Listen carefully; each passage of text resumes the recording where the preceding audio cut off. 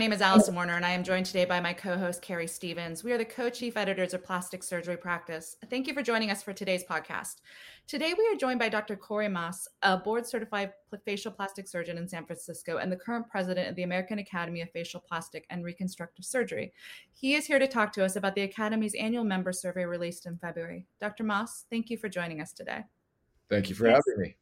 Thank you. Well, let's just start with a simple question. What surprised you most about the findings in this year's survey? Well, I think it was the dramatic increase.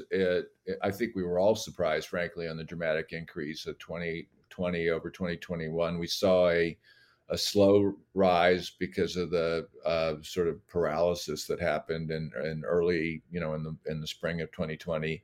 But then over the summer, there was a gradual increase, but it really exploded, through the fall and winter with cases rising. And, we're talking 60% or more increase, and some practices even more.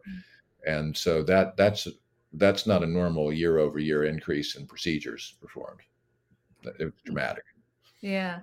Well, talking about those procedures, the survey has the most common surgical procedures performed by Academy members in 2021 as rhinoplasty, facelifts, and blepharoplasty. Is this consistent with previous years, or was there a shift here?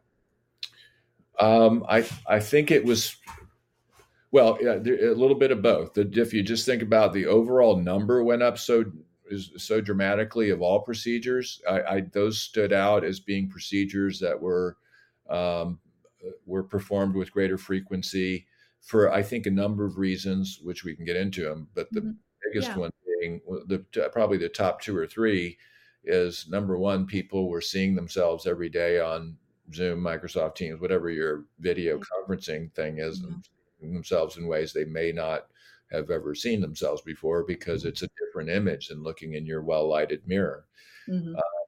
Number two, people had nowhere to go. They had nothing to spend money on. You couldn't go to restaurants. You couldn't travel. You couldn't even go to retail, frankly. So they started investing in themselves. And then, doctors' offices are safe. I mean, we all had policies in place, and, I think our patients trusted us to follow the CDC guidelines and maintain those. And certainly we did during that time period. And so there was no exclusion to doing these things based on need or desire or whatever. It was really something that was the perfect storm, if you will, for those of us that do things. So, that's a long answer, but the short one is that if you're wearing, and the fourth part was that you're wearing masks during this time, and it's a great opportunity if you're wearing masks. I mean, people didn't even find it unusual to be on a conference call like a podcast here with a mask on. It was okay. You could do that. Yeah. So you could function normally with a mask that disguises face. Certainly all of the facelift and rhinoplasty stuff is disguised.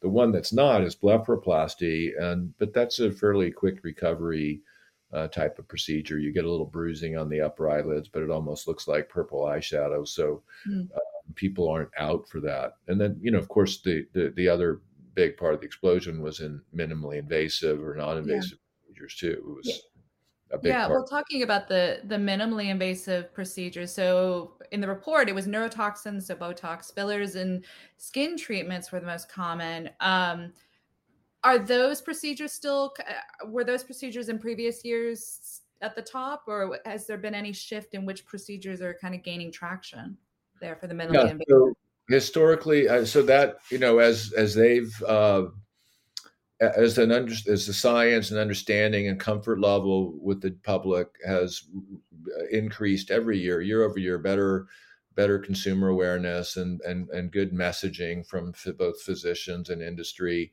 There was a much greater comfort level with the cosmetic injections, whether the Botoxins, that's Dysport in this country, Dysport, Xeomin, Jeuveau, and Botox, of course, the well-branded one, but also the fillers, which were used quite extensively and became really, there was a shift from Botox being the entry treatment to a younger group of people coming in and doing fillers, in particular for lip enhancement.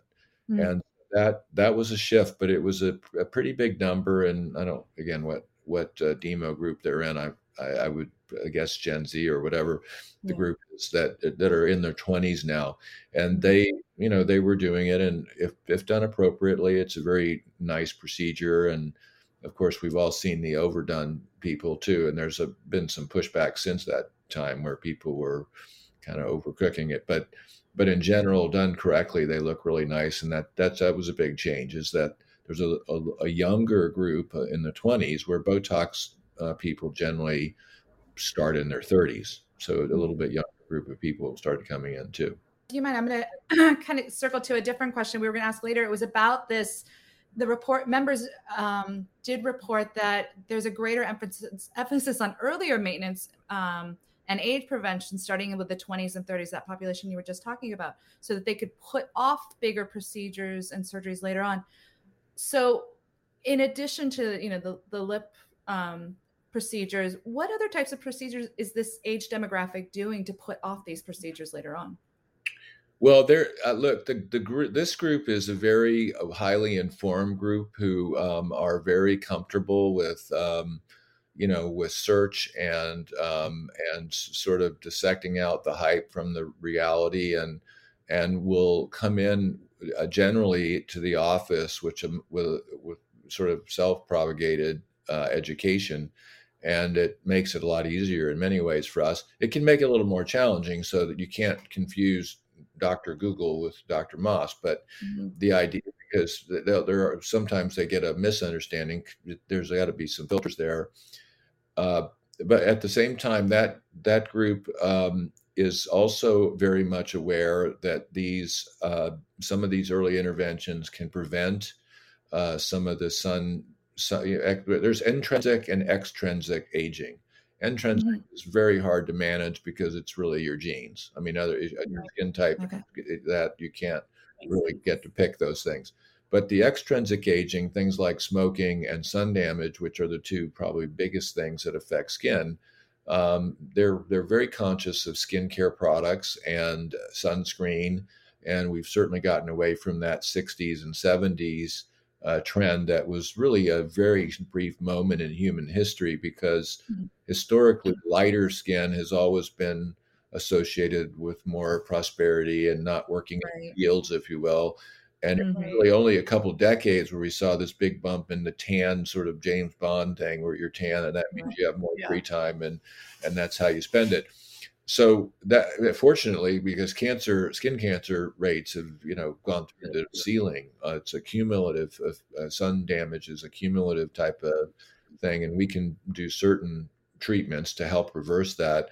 And there's certainly topicals that can help, including the retinoids and L-ascorbic acid and whatnot. But the treatments themselves go from, sort of non-ablative types of non-ablative laser resurfacing, to particularly fractional laser, because there's very little downtime, if any, to micro needling, or radio frequency micro needling in particular. The micro needling, where you're just putting a roller on your skin, probably doesn't do that much. But when you add RF or some energy, where there's a little bit of thermal injury, those particular went up quite dramatically. Okay. Yeah. One of the things I want to talk about is the shift in the number of revision procedures and what procedures are being revised. Can you talk about that a little bit? Well, I think so. Revision surgery is part of what we do, and it doesn't necessarily mean anybody did anything wrong. Sometimes revision surgery is just to get a little bit more of what you already got. It might be altering a little bit of what you've already done. There are more people entering the field now, and I think there's this experiential component to it, which has several layers. The first layer is proper patient selection, matching up the right patient for the right procedure based on their desired outcomes. And that's generally where you have the happiest patients. If you offer, if they have a concern and we're addressing it with the right procedure. And that's part of the cerebral portion that has nothing to do with how good your hands are. It really has to do with figuring out what the patient's looking for and trying to match up the procedure or procedures that would best address those concerns. once you get past that step, doing, if you can match them up, you're going to have a very low rate of revision if you execute well.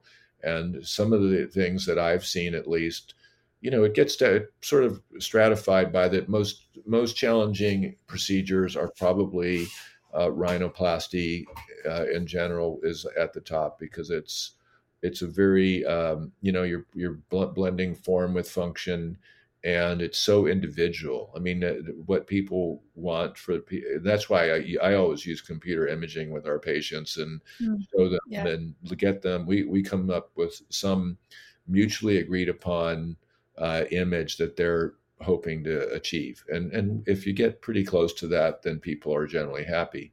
But even with that said, the published rates of revision rhinoplasty, primary, for doing it for the first time, are in the mid to upper single digit numbers. Not that many, but enough to be significant given the number that's done overall. If we're talking about revising a revision, so somebody's already had a surgery and they're coming in for a secondary or tertiary rhinoplasty, it gets a lot more complex, and it really does. I mean, this is where trusting your face to a facial plastic surgeon is the real deal, because this group in particular has a lot of expertise in working on the nose and in and on the nose, so there's a comfort level with that. And there are a lot of different techniques described. It's really about executing them. So I would say there was a big rise in revision rhinoplasty for the same reasons we've discussed, is that people can get that procedure. In revision rhinoplasty in particular, the swelling lasts a little longer than in primary rhinoplasty. And it's not dramatic, but the best results you'll see after 6 months to a year, literally. And so that means longer recovery. So people wearing masks was a good opportunity for, something that's bothered them for a very long time if they had it when they were much younger, with some of the cookie things they did in the 60s and 70s in particular. So, okay, I want to talk about men now. So in the study, you talked about how there's a smaller chunk of the patient population undergoing both surgical and non-surgical procedures, but members report that they believe there will be an uptick. And what procedures do you think men will be looking for specifically? Well, the obvious one is hair. So, I mean, hair restoration is unique to men. And that's not unique, because I do a lot of hair restoration on women too. But that I really start both with men and women on medical hair restoration. And we do have some very good pharmaceuticals that are very helpful in particular retaining hair, but also growing new hair. And then probably a close second, or if you include the younger population in particular, because rhinoplasty is done in men and women typically around high school or college age range. There was some question, I dealt with a bunch of questions yesterday about how early you can do rhinoplasty, and generally that's going to be middle school age kids that are 13 or 14. It's pretty much fully grown by that age, and it doesn't have any impact on their on their growth of their face or facial symmetry or anything beyond that. And an eyelid surgery for men has always been really near the top of the list, because hooded skin makes you look tired. That's sort of boardroom thing, and that's why they talk about Botox in the boardroom. Part of that is softening the features around the eyes, and even as our papers we published in the early 2000s showed, you can do substantial brow lifting in people just doing Botox. But those are areas where men feel the most comfortable, I think, coming in. But once they cross the threshold, they, just like women, start talking about everything. They lay out what their concerns are, but those are the threshold crossing type of procedures. Well, when it comes to the future of non-surgical procedures, members reported that they expect there to be more choices going forward, especially when it comes to body contouring for fat reduction and skin tightening. What procedures or technologies do you think are going to be at the forefront here? Well, clearly right now, I think the thermolysis, fat thermolysis, the cool sculpting and non-invasive body contouring Procedures are leading the way as alternatives to, even though technically liposuction can be minimally invasive depending on the patient. Those procedures work very well and they're reliable. And now we even have body toning with some of the electromagnetic energy devices that can work on literally doing gluteal tightening, the butt muscle tightening. There's M-Sculpt and Cool Tone out there that are both working basically the same type of. There's subtle differences, but same technology, and those are being used for abs. And so you get the fat removed with freezing the fat and preserving the skin, of course. And there is some skin tightening that happens with those procedures that we don't see in liposuction. I don't do body liposuction myself, other than to harvest fat for facial grafting, but I have done it in the past. But there's quite a remarkable sort of inflammatory response that gets a little skin tightening for patients, and then you add those to the toning of the muscles, and then some of these skin quality improvement treatments can be applied to the skin, like radio frequency and doing things like VeloShape or microneedling. What I said, VeloShape is a bipolar radio frequency, or thermage, which is monopolar radio frequency, are things that can tighten skin anywhere. So you really have got all three levels. You've got the fat, you've got the body toning and muscle tightening, and then you've got the treatment of the skin quality, which historically was never done off body. We couldn't do deep chemical peels and things like that, or even certainly not ablative laser on the body. Now with fractional laser, I've got lectures on whole body fractional laser resurfacing. You don't do it all at once, by the way, but you can do it in seconds. That's good. That would be an interesting but Okay, this is interesting. And while the report also notes the increase in bookings and treatments for both surgical and non-surgical treatments in 2021, what's the outlook for 2022? What can we expect this year? Well, I'm not seeing any decrease. I think there's a lot of inertia that we have going now, and there's still some of the headwinds for people in terms of travel, and there's a certain fear factor out there. The pandemic, for all practical purposes, is over at this point. I'm not saying you don't take it seriously. I mean, Omicron, you should get a booster, and that's the best way. But it's really for most people who are boosted or have already had the virus. It's not much more than a cold if you get it. There are very few hospitalizations and deaths. All that said, there's a layer of caution that everyone has and certain fear factors. I think people are still, and some people very resistant to travel, and so there's a lot of still, if you're going to spend your money, why not invest it in myself? This is something I can feel safe about, and something I always wanted to do. So I think those are driving a lot of the continued interest, the inertia that I said started in the, during the heart of the pandemic, really, and the mask wearing and the Zoom calls and all that. Yeah. Well, I wanted to shift gears just a little bit and talk a little bit about who responded to the survey. And one of the things I saw was that the number of respondents who reported being in solo practice was slightly down from 2020, about 5% lower at 47%. How has the way a plastic surgeon practices changed in recent years? Is there a movement towards group practices or corporate, or is the solo practice still primarily where it's at? I think that, it's a very good question. What I think that the trends in general, there's not a great deal of increase in academic programs, which, have certain limited faculty, the certain number of faculty they have. But there are certainly a lot of economies of scale in sharing overhead expenses and things like that, which takes a lot of the pressure off the whole business model. If you're sharing expenses with others and there's a synergy of referrals within a practice, it just makes group practice. When I say group practice, everybody has their own areas. This is a pretty broad field. If you're talking about everything from, breast lifting and breast augmentation and, mommy makeover all the way to rhinoplasty and eyelid surgery. And very few people can be experts at all of those things. I mean, it's just too broad of an area now. So, having practices where people got plastic surgeon and facial plastic, for example, are very common and very good partnerships. And however their expense sharing works.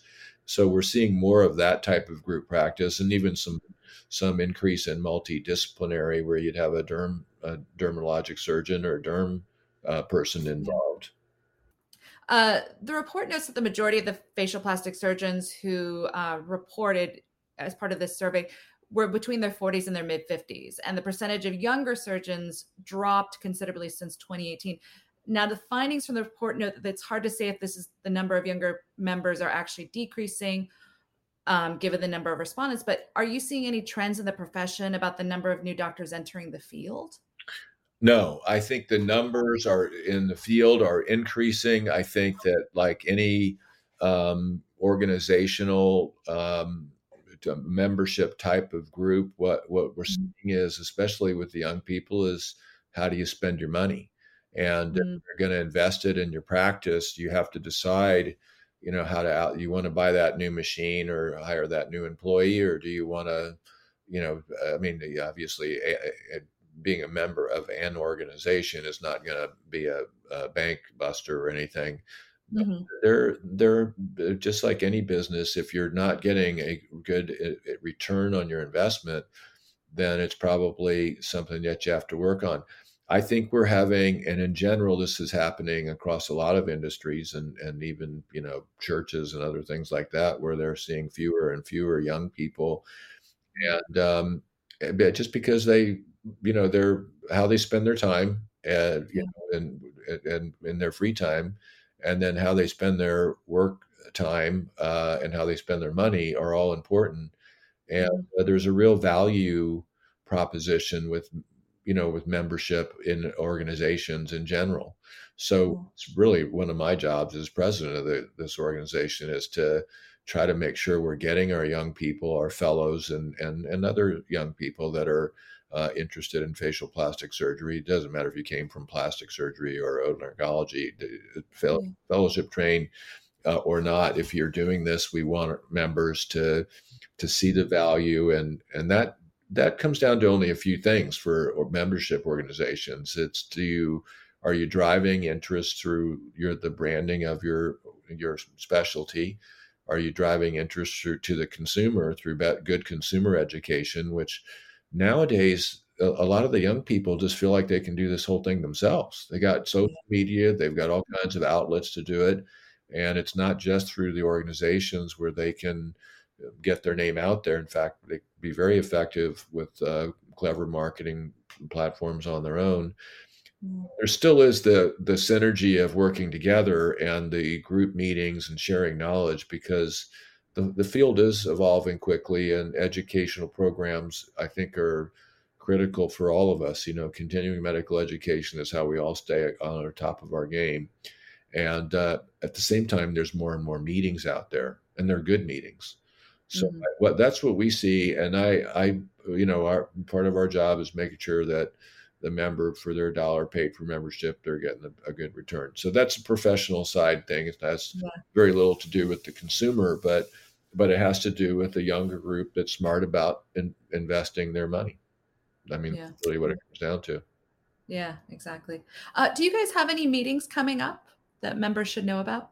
Yeah, we have our meeting coming up in May 18th in Miami, and I think it's the 18th. And that's our we're combining our aging face and rhinoplasty courses, so they're going to be running sequentially. And it's really an international group. It's a great city, and we've got really good registration. There should be a lot of, and it's, by the way, the first real meeting we've had live in almost 2 years. So there should be a lot of good to see colleagues and friends. And then, of course, our national meeting, the annual meeting, is in DC and at National Harbor, which is a new area, the DC metro area, where there's a great part of town and really close to the inside the Beltway thing, but still, it's a great meeting site.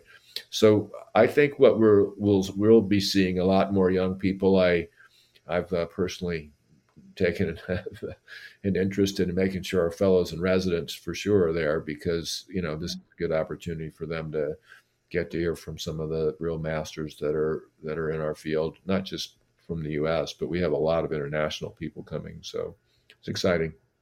Excellent. That is really exciting. So this is kind of more of a broad question, but what is keeping up plastic surgeons at night? What are the key issues that y'all are just saying, that are just really... Well, we're like everybody else. I mean, inflation is crazy. I can tell you that the cost of medical equipment and supplies, and even its ability to get to us. I mean, we're ordering, we're over ordering things like, things as simple as sutures and certain other drapes and things that you just wouldn't even think. Masks for a while, it's better now, but I mean, you have to bulk order them because they're back ordered, which you'd never think would happen. But those are, in part supply chain things. And then when you do buy them, they're probably twice as expensive as they were a couple of years ago or even a year ago. So that managing those costs are substantial for us. And then if you start getting into the equipment side of it, it really, these medical equipment is already really expensive. So, and their costs are up too. So building things. So it's really about managing cost. I think that's probably the things that, we kind of gnaw our teeth on. All of us want to, if they're like me, I want to employ as many good people as I can to help care for our patients. And kind of, I think successful businesses are making every effort to get people back in the workforce to help us all get back to productivity that we should be.